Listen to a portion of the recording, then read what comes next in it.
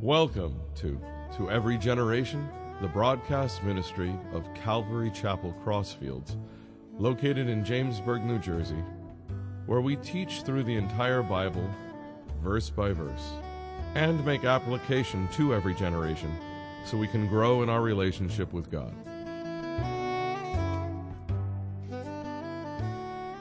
This morning we're going to be in Mark 14, starting at verse 26.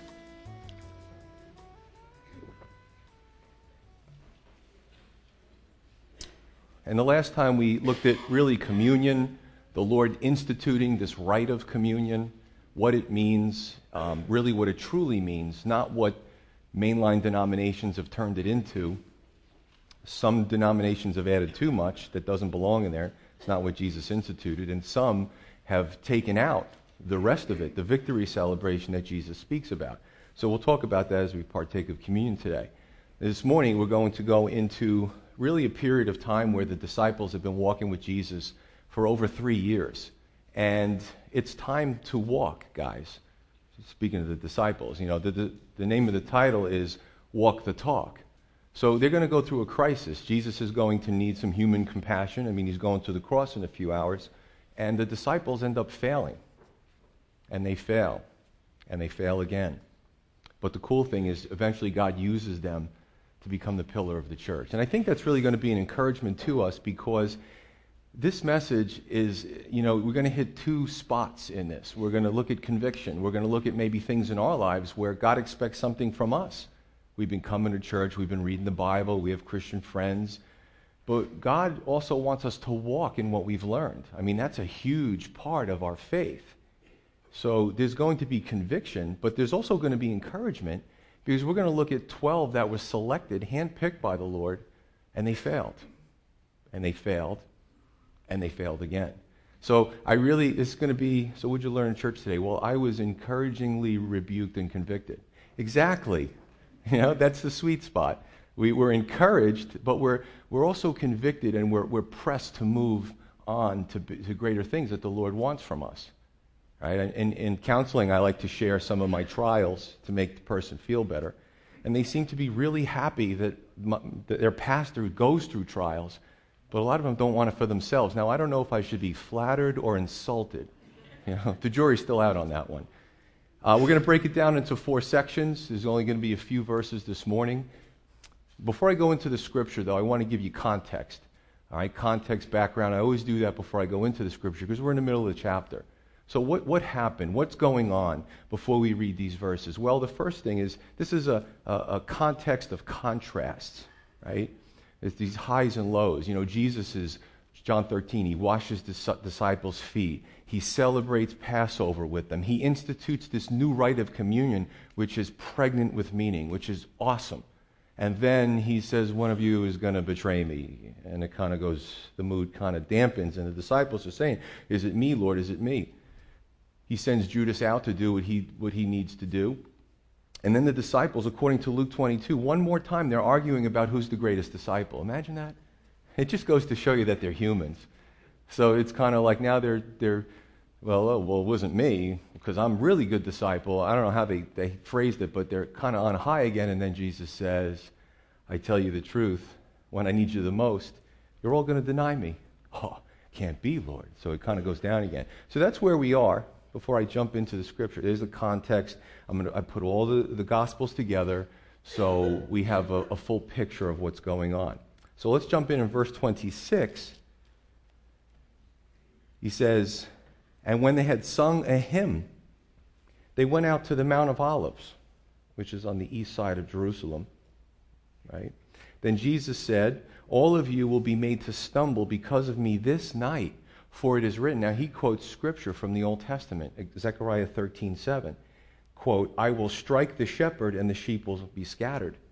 But after I have been resurrected, I will go before you into Galilee. Peter said, even if all are made to stumble, meaning the other disciples, yet I will not be.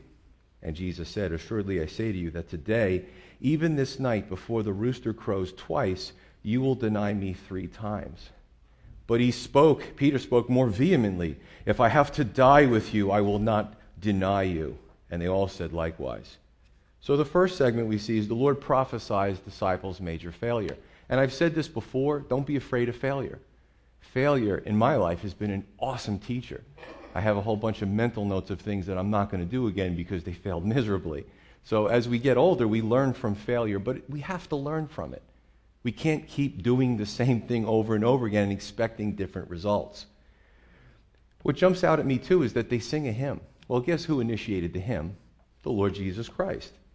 Here we go. Jesus is going across in a few hours. It's incredible trial, and what does he do? He sings. Hey, don't we all? Probably not, okay? But what does the Lord show us?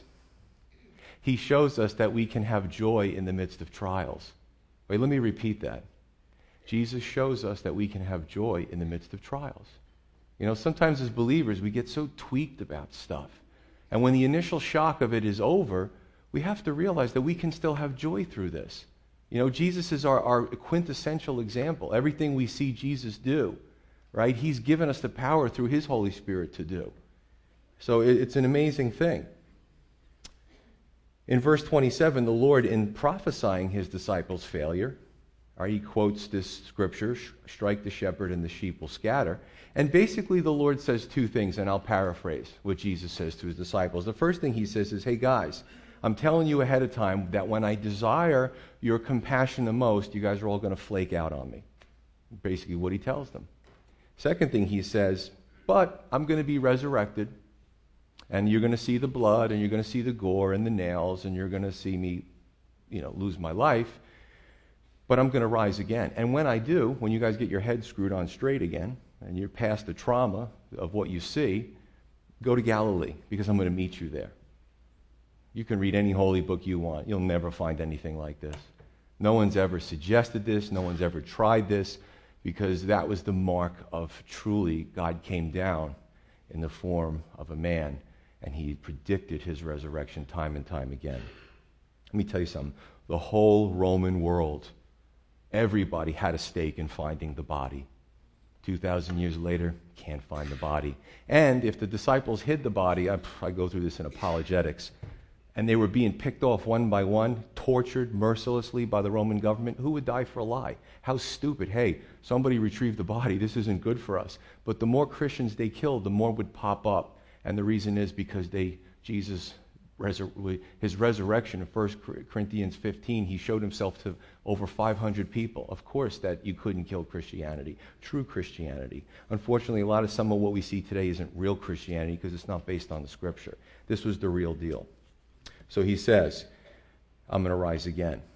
Now, Jesus reveals character flaws to the guys. You guys are going to deny me. And what do we do when God reveals a character flaw to us? Well, we argue with him, of course, don't we? I mean, enter Peter. He's arguing with the Lord. Imagine that. Actually, he boasts to the point where he probably is irritating the other disciples. As we go through the Gospels, we've seen some of this rivalry. They just did it in Luke 22. I said it in my opening. However, when God shows us something, we never argue with him, do we? Of course we do. Of course we do. That's the blessing, I think, what I read in this. And man, you can make so many applications in the Bible. My pastor told me once, he goes, my trouble is what to leave out of my sermon so they're not 3 hours long. And when I started doing it, I'm like, I exactly see what he's talking about. I can get down from here on any given day and somebody said, well, you could have said this, and I could have said a whole bunch of things, but you'd be here till 5 o'clock. And I don't think all of you would appreciate that. But the cool thing is that, God knows us better than we know ourselves, and we still find ourselves arguing with him. I don't know about you, but did you ever pray about something, so impassioned about it, and it turns out not the way you prayed, and God did something else, and you're upset at first? But then maybe a few months later or a year down the road, you look back and you go, wow, that was a great plan. I'm so glad he didn't listen to me. I am thankful, I'm going to tell you this truthfully, ask my wife, I am thankful for unanswered prayers. I am thankful that when I asked for things from the Lord, if he would have given it to me, it would have hurt me. It would have been stupid on my part because I don't have the foresight. I can't give that to you. The tears, the begging, the pleading. There's only about a year or two, 10 years later, you realize, wow, he was right. I'm so glad he didn't give me what I asked for. He always knows best.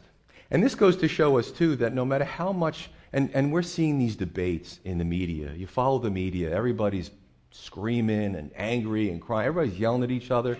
There's like no civil discourse, it seems, in our society. We've degraded so much. But it just goes to show you, too, that it doesn't matter how much passion a person espouses, it doesn't make it right. All the crying, all the screaming, all the vilification, it doesn't make it right. Don't let your eyes, don't let your senses deceive you into what you're seeing. If they would have made a movie about this scene, some might have said, well, Jesus was wrong. Look at those disciples. They're sincere. But they were sincerely wrong. And we can be sincerely wrong. Let me just jump to, if I could, Luke 22, 31 through 34. Luke 22.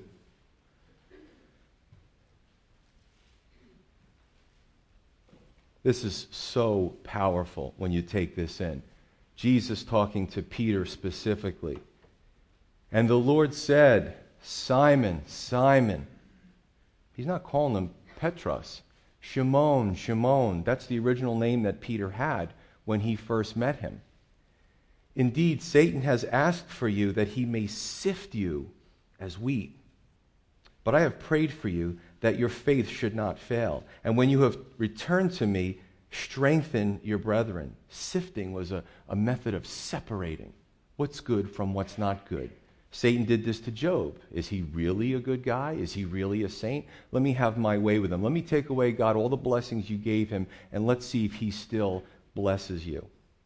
Verse 33, but he said to him, Lord, I am ready to go with you, both to prison and to death. And Jesus said, I tell you, Peter, the rooster will not crow this day before you will deny me 3 times that you even know me. That you even know me. Wow. Brothers and sisters, if you desire to rise above the pale of the Christian community, which isn't hard to do, you will be sifted. You will be sifted. I've heard a lot of boasting in my 11 years as a pastor, and I've seen a lot of people flake out. It's just my expression. Where do they go? What happened? To some, it was a trial that just completely torpedoed them. To others, it was success, and they actually got what they wanted from the world, and they left God behind. We will be sifted. Jesus knew, though, with Peter, when you return to me, Peter, you're going to go through a hard time. You're going to go through trauma. You're going to go through emotional distress. You might even go through acute form of PTSD. But you will return, and when you return, strengthen your brethren. When Peter denied the Lord and cried bitterly, maybe he never thought that there would be any use for him, but Jesus knew him better than he knew himself. And brothers and sisters, he does the same way to us. I've talked to people, and I've had very, very few, because some people are boasters about this, very few and far between that God has given me the gift of prophecy. And there's times that I've prophesied to people or a group of people that this is going to happen. And one in particular, it was 3 times, and it did happen. And it was a similar situation to this. It was pretty fantastic. I look back and I'm like, wow, Lord, you're amazing. I didn't say I'm amazing. I said the Lord is amazing. It's whom he desires to give these gifts to, and for how long, it's his choice. But I know I'm hammering some of these points home, but I think that they're very important. God knows us more than we know ourselves, and that's the first point. And I want to encourage you that in the flesh, we're tied to these fleshly bodies. See, we're born again of the Spirit. We don't see anything on the outside because we still have these bodies of death. Every day the cells are breaking down. Every day there's mutations. And it's the good news, right? Every day the skin and the hair, and it degrades. It's the bodies of death that we live in, and eventually we die. When we become born again of the Spirit, it's an inside change. It can't be seen. Not with an MRI, not with a CAT scan or an X-ray. It's something that God does to the spirit of a person. And for that reason, we live forever. Right? The Apostle Paul says, the outward man is perishing, but the inward man is being renewed day by day. So we could be in our 80s and 90s and lose all faculties. But the inside, the spirit, the eternal part is powerful. It's still going. And it goes all the way into eternity. And that's what born again means. We're born again of the Spirit of God. We now have a relationship with God. So it's a pretty exciting thing when you look at it. So listen, don't be upset. In the flesh, we're going to fail. It doesn't mean we should enjoy failing. It doesn't mean we should plan failure. It means that we're going to fail. But the Lord is always there to be merciful and to forgive us. And what do we do when we fail? Hopefully not quit, go around acting like a victim, and then get on the talk show circuit. That seems to be, again, there's a lot of problems with our culture. And I would be remiss if I didn't apply what happens in the Scripture to American culture. If I was in Europe or I was in Africa, I would do the same thing as a pastor. But we're in America. We're in New Jersey in 2014. And you don't have to look far, right? You don't have to read the news or go on TV and see that this is the culture, right? To almost, it's amazing. The World War II generation is so much different than our generation. And I mean every age group. I'm not picking on anybody in particular. But it's like pick yourself up. God wants to pick us up. But, He can't be doing more work than we're allowing Him to do. We have to open the door of our lives for Him to actually come in. We have to do some of the work. We have to lay our will down. This is the amazing thing about free will. God has given us this thing called free will. And we have the free will to reject Him. We have the free will to do whatever we want. Make a million, treat people poorly, ignore Him for our whole life. That's our free will. Amazing. We're free moral agents. And then when we become believers, He asks us to lay down our will, but He asks us. He doesn't force us. He doesn't make us. But at some point, we have to use the free will that He gave us in a spiritual sense to lay down that free will so that He could use us mightily in the Spirit. A little confusing? But it's fun. It's awesome. And I tell you, there's times that I pray, Lord, I just can't get victory of this part of my life. Will you please just take away my free will? And He never does. He wants me to make the effort as well. He wants me to keep coming to Him. I suppose if He perfected any of us, then maybe we'd walk away again because we wouldn't need Him. See, it's a daily relying on Him, a daily trusting Him, a daily asking Him to infuse our lives and to empower us. Amen? Well, I'm just going to say this too, that don't own anything that anybody says to you that's negative. For, I read the paper too and I see what's going on. I can tell you something. What breaks my heart, we had the teens in service this morning.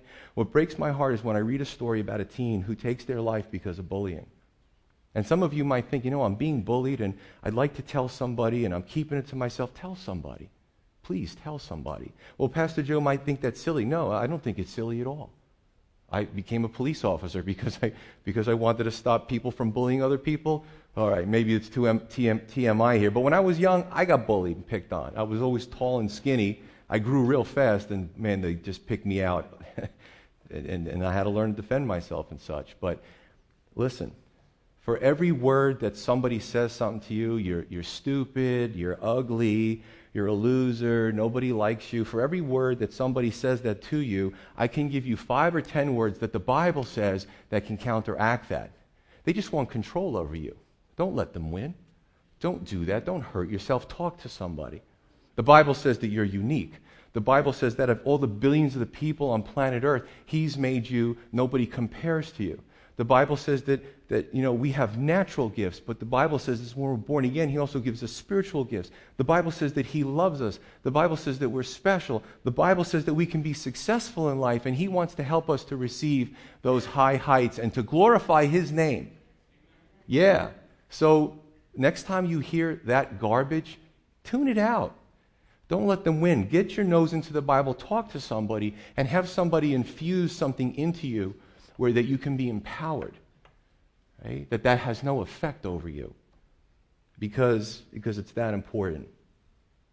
Okay, back to Jesus' trial. We have our own trials. Jesus had His trial this evening.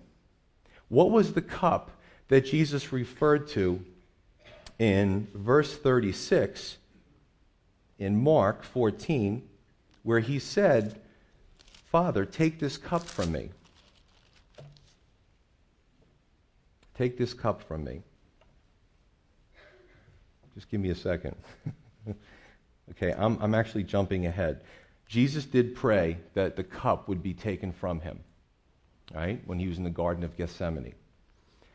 The cup constituted 3 things. Number 1, being separated from the Father on the cross as a result of bearing the sins of yours and mine collectively.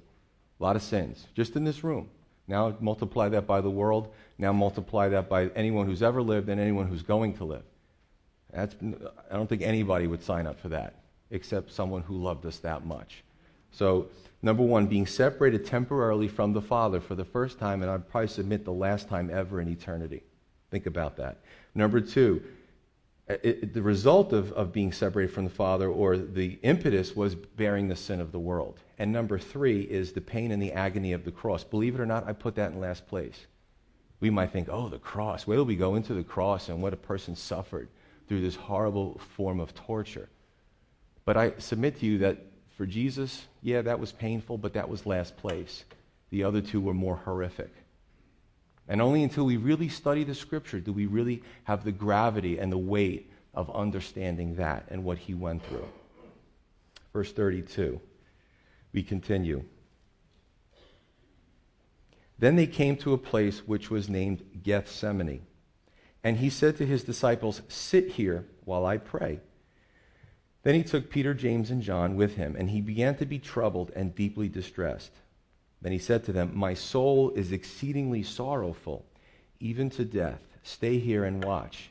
He went a little further and fell on the ground and prayed that if it were possible, this hour might pass from him. And then he said, "Abba, Father, all things are possible for you. Take this cup away from me. Nevertheless, not what I will, but what you will." Then he came and found them sleeping and said to Peter, "Simon, are you sleeping? Could you not watch 1 hour?" So the second block that we see is the start of the disciples' failure. Gethsemane literally means oil press. Now, if you know, Jerusalem is kind of mountainous, high elevation, and then there's ravines, and then you cross over and you get to different places. And if you cross over to the east, you end up in this Mount of Olives. And there was a garden there, and there would be probably very beautiful olive groves. And in the middle of these olive groves would be a press. So you could eat the olives. I like olives. I like natural foods as much as I can get them. But you could also take the olives and press them and make an oil out of it. And they would be able to export this to other regions. So this is what's going on here. A little industry there for you. But Gethsemane means oil press. And this is fitting because all 12 of them, Judas had left by that time. So the 11 disciples remaining in Jesus, they were all being pressed. However, only one passed, and that, of course, was Jesus. Brothers and sisters, we're going to be pressed too. You know, life is going to squeeze us. Our own poor choices in sin are going to squeeze us. What somebody does to us that's unfair is going to squeeze us. You know, we can't go through life with some bubble, imaginary bubble, and think that we're never going to go through trials. But I'll tell you this, I lived many years as a non-believer, and then I've lived many years as a believer, and I would rather go through those trials with the Lord. So we are going to be pressed. It's not something that we can avoid. And here's the encouragement to you is that, again, this was the A-team. This was the cream of the crop. And they struggled and they failed. But again, they eventually overcame. Now let's look to Jesus' prayer here. He says, and let's contrast it to things that we hear today. Jesus basically said, he expressed his will to the Father. Who would want to go to the cross? Nobody. However, he said, but whatever your will is, I'm going to accept it. This is a classic model prayer. Again, everything, you know, it's hard to be a Christian for 10, 20 years and even go to a church where the Gospels aren't even referred to. There is so much information here. This is so building. It's life building. It's so maturing. It's so encouraging and empowering. How do we be Christians and never read the Gospels? I mean, there's so much there. If you turn on some Christian TV or read some Christian books, you'll find that you should demand stuff from God, that he owes you. And again, it's a reflection of this. Yeah, believe it or not, I have seen it and heard it with my own ears. It reflects the attitude of this generation, this entitlement generation. I'm owed something from everybody. We're not owed anything. And it's this poison has gotten itself from the culture into the church. this prosperity gospel, this name it and claim it. You'd never be sick. You'd never be without a penny in your pocket. It's not biblical. This is the classic prayer. We ask the Lord for what we want, what we desire. He will respond in faith and grant things that are according to His will. The things that are not good for us, He won't give us. You know, I mean, you hear, oh, I want the mansion on the cul-de-sac. I want this, I want that. Man, that sounds like an 8-year-old praying. I want this toy, I want that toy, Are you concerned about anybody else or just yourself? We can't be adults and be praying like we're little kids that don't have understanding. It's not right. It's not right. So the true relationship with God is that we pour our heart out to Him, but accept His will for our life. And we ask Him, if it's a difficult pill or a difficult cup, that He gets us through that situation. Verse 37, and again, He says to Peter, He found them sleeping, and He says to Peter, Simon, are you sleeping? Could you not watch 1 hour? The Lord didn't need His disciples. Let me make that clear. Fully God, fully man. You saw Him do the miracles. He raised people from the dead. Did He really need anything from a bunch of human beings? But being fully man, He desired that companionship. And at the most difficult time in His life, He didn't get it. He didn't get it. It's no different. You know, when we go through difficulties, when we're in the hospital, we call up. You know, we ask, is there, somebody a loved one, somebody close to help us, to minister to us when we're in the hospital? Some of you have been through traumatic things. You know, Jesus, this was a road that most people don't take. And the disciples caught His vision. And a lot of them, I think everyone except John, were martyred. They were killed. They were murdered. They were tortured in some way. But they didn't give up, because this was their calling in life. And I'll tell you this, that when you choose to follow the Lord, and again, rise up above the pale and desire that road, sometimes the road can be very difficult. I actually have a side ministry. I just talked to a pastor not too long ago of, the statistics show. I know you see in this area, it's just an anomaly. Churches pop up all over the place in different places. There's always a sign on the lawn, this place is going to be, they're renting all kinds of places. But in Western Christianity, and I lump Europe into this too, churches are on the decline. Actually, in Europe, a lot of churches have closed, and the Muslims have bought it, put up the crescent moon, taken down the cross, put the Arabic writing. I've seen pictures of it. And in the United States, it's no different. More people are leaving the pastorate than coming in. It's a very challenging time that we live in. On a side ministry, I don't do it that often, I counsel pastors who are ready to pack it in. We've been through a lot early in ministry, and why waste that? See, why not use that trial to bless somebody else? And it's been great. It's been very successful. I don't charge for it. It's just my experiences. So it's a difficult road. Even if you're not a pastor, if you're a Christian who just wants to rise above and do what the Lord has called you to do, can be a tough road. It was so tough that in Luke 22, now remember, Luke was a physician, and he's the only one who records this. In Luke 22, it says that Jesus' his sweat was like great drops of blood. Now, there's a medical term for that today, which I don't think Dr. Luke back then would have known that, but I could be wrong. It's called hematohydrosis, where extreme stressful conditions break the capillaries by the skin area, and some blood weeps out. And if you're sweating, it actually weeps out and mixes with the sweat, and you have this big globular type of red or pinkish sweat that comes out. So this was a very stressful time that the Lord had gone through. Make no mistake about it. He was tough, otherwise he wouldn't have gone to the cross. He didn't have to physically, he could have stopped it, but it was also a very stressful time for him. And why did he do it? For me and you.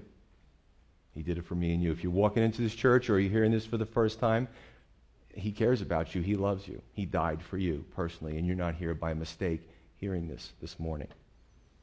Verse 38, Jesus says, "Watch and pray lest you enter into temptation. The spirit truly is ready, but the flesh is weak." The third segment is the Lord shows the disciples the way to avoid failure. To avoid failure. Well, let's see. In Mark 13, we read that Jesus told the disciples to be watchful and prayerful. Why? so they wouldn't be deceived. We talked about the coming Antichrist, all the things that the Bible speaks about in our future, and we already see that stuff being lined up. That was a great series. I think we took that and broke it up into 4 parts. Here he says, be watchful and prayerful so that you don't fall into temptation. You see, brothers and sisters, being a Christian isn't just, praying at dinner and coming to church on Sunday. Being a Christian is a relationship with the Lord. I've got a garage, I got a car, and I got a bunch of tools. And I know how to work on cars. Doesn't make me a mechanic. I'm either a mechanic or I'm not a mechanic. So don't let me work on your car because you don't know what's going to happen. Oh yeah, look, this wrench and hammer, Mechanics are mechanics. I diddle sometimes, but I'm not a mechanic. A Christian is somebody who relies on the Lord, who has a relationship with the Lord. It isn't what we do on the outside. It's actually what emanates from the inside. Can I tell you something? Playing Christian, playing church, that's too hard for me. I find that extremely difficult. You know what I'd rather do? I'd rather say, Lord, help me through this situation. I'm really struggling. This person's coming into my office for counseling. I'm not familiar with anything that this person's going through. Just relying on the Lord instead of trying to wing it. We could wing stuff, but eventually it gets exhausting. It's got to come from the inside. Everything we do, relying on the Lord, right?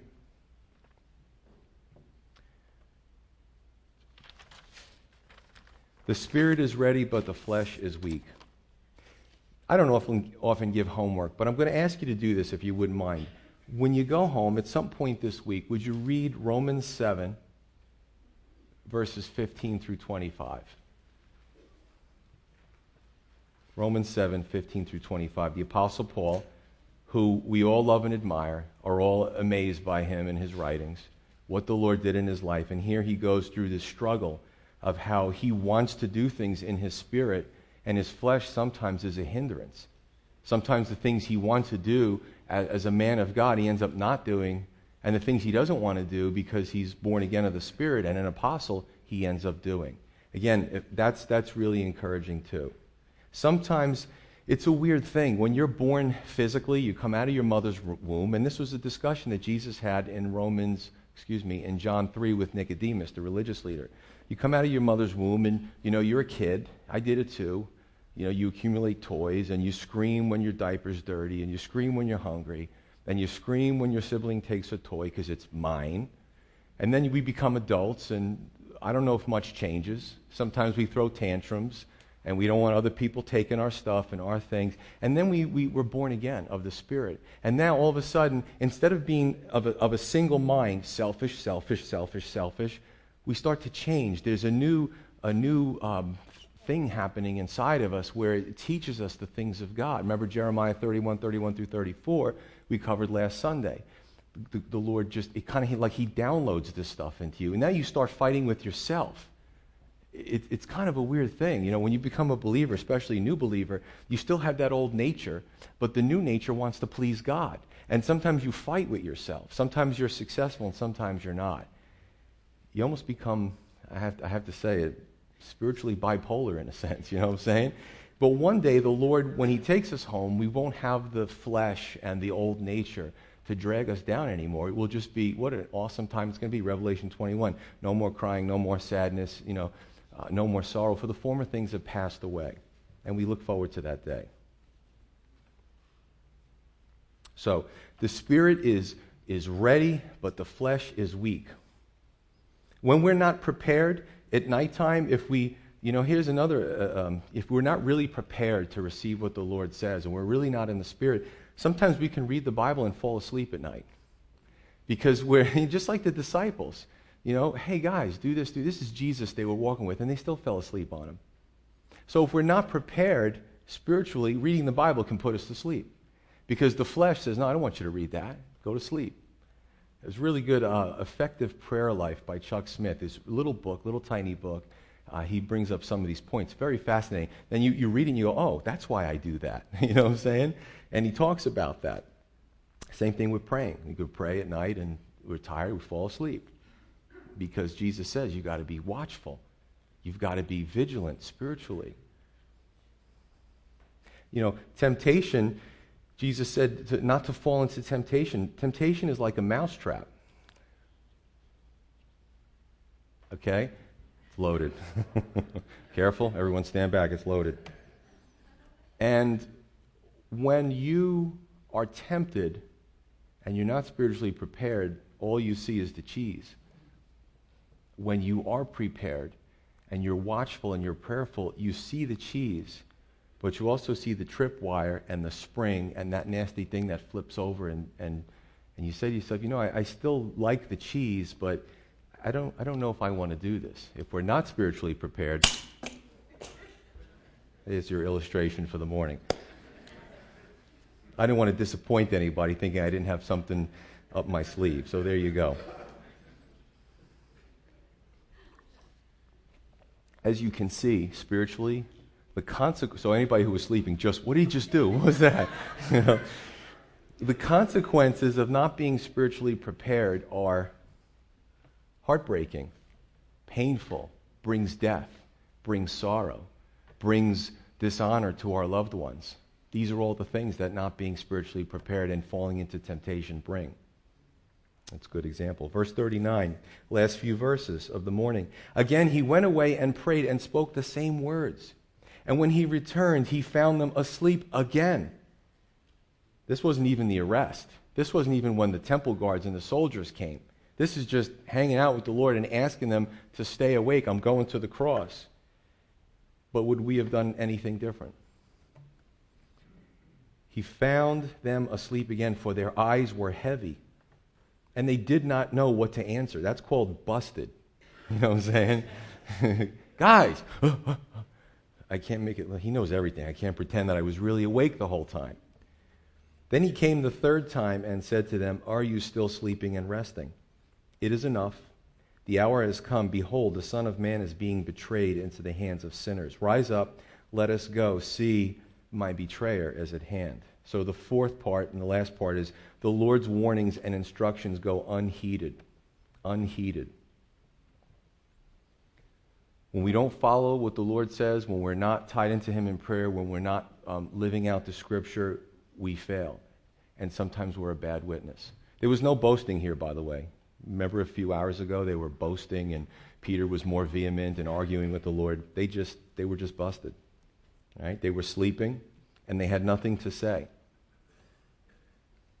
We have to be careful in Western Christianity that we don't succumb to a lot of media, Christian media, a lot of spurious teachings, because I think in some ways the church is sleeping too. We can look at this as individuals, but we can also look at this collectively. You see, in the Western illusion, in the Western church, we have electricity, we have technology, we have, all kinds of amazing stuff. But I tell you what, the Christians who are really being refined right now are in Kurdistan, who have nothing, who barely have their shirts off of their back, where ISIS hunted them down. They could have kept their homes and their possessions and everything if they just would have converted to Islam. But they know the risen Lord. Therefore, they've lost family members. They've been separated. They don't miss people are missing. They're in displaced persons camps. This is the crisis of the 21st century. And unfortunately, the world is, I don't think we're doing enough. But those Christians, they don't have projectors and they don't have speakers and they don't have large congregations. But what they do have is they're serious about their faith. Amen? They are being refined. Pastor Jay, I'm really good friends with Pastor Jason in Calvary, New Brunswick. He told me about a church in his area that did a several Sunday series on pornography and even showed clips in case people didn't know what pornography was. I hear stuff and then I say, no, it can't be. And then I research it and go, I can't believe I'm seeing this. I can't believe I'm hearing this. I can't believe, the design is to pull people in, to draw them in, to excite them, to tantalize them, and to get big congregations. I don't see that anywhere in the Scripture. If we stay this number until the rapture, but we're all matured and we're doing what the Lord calls us to do and going out into Jamesburg, I'm happy with that. I can just rest and say to the Lord, hey, I did my best. Look at these people. They know their word, and they're bringing people to Christ, and they're praying with people, and they're visiting the poor and feeding them. That's all that matters. In Western Christianity, we have a stupid view of what church is supposed. I can go on about a lot of other examples. I don't even want to bother naming names, but this is what we're dealing with. The church is sleeping. Right? The church of Sardis in Revelation, Jesus said, you have a name that you are alive. You have, people would walk in, and I heard Damian Kyle teach on this. How many of you are familiar with Damian Kyle? He's a great teacher. And he says, you walk into the church of Sardis in 2014, and it's a happening place. And Jesus says, you're dead. You're dead. You only have the appearance that you're alive. We go too far away from this book, and we get ourselves into trouble. We get lost spiritually. We're lost in the woods without any breadcrumbs to get us back. And that's what's going on. In Luke 22, an angel comes and appeared and ministers to the Lord when the disciples fail.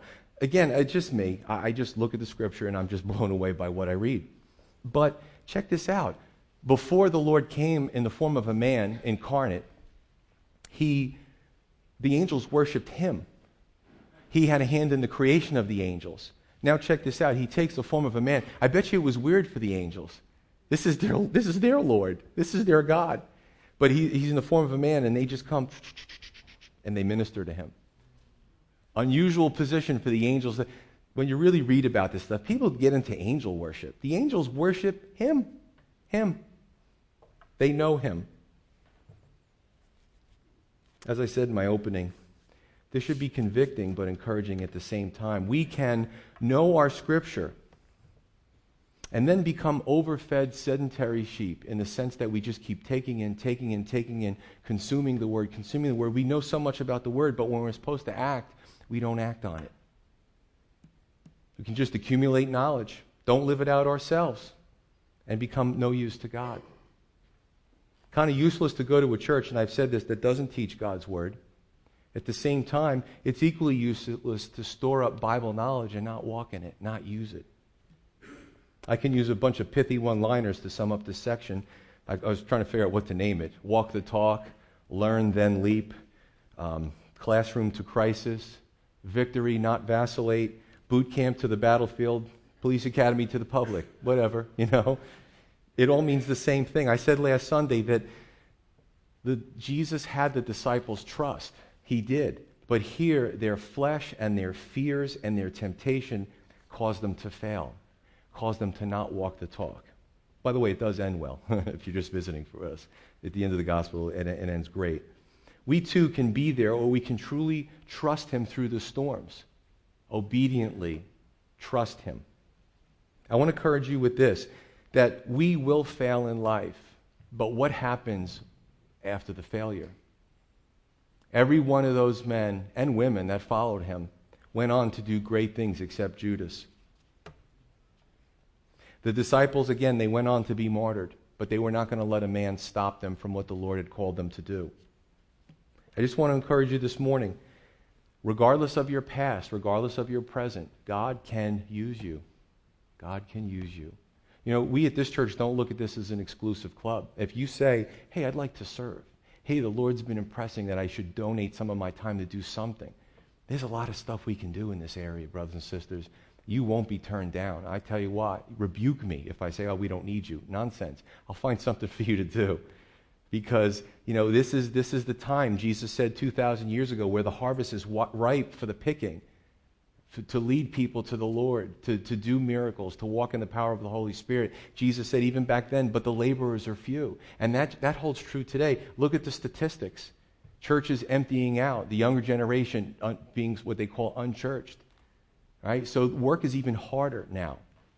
The darkness is moving in, but Jesus said the light will eventually come and swallow up the darkness. And that's up to him when he decides to do that. So I want to encourage you, whatever you're going through, whatever you're dealing with, you're special, you're unique. God has given you gifts that I don't have, that I'll never have. So I just want to encourage you that whatever failure brings you in life, that you can overcome that, you can be victorious. Let's pray.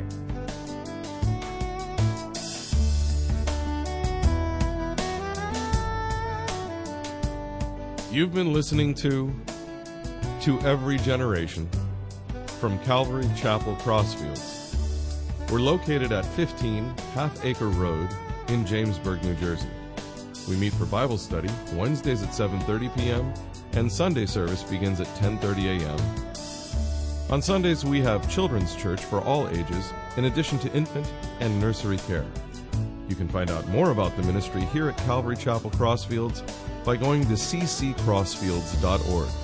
Thanks for listening, and may God bless you.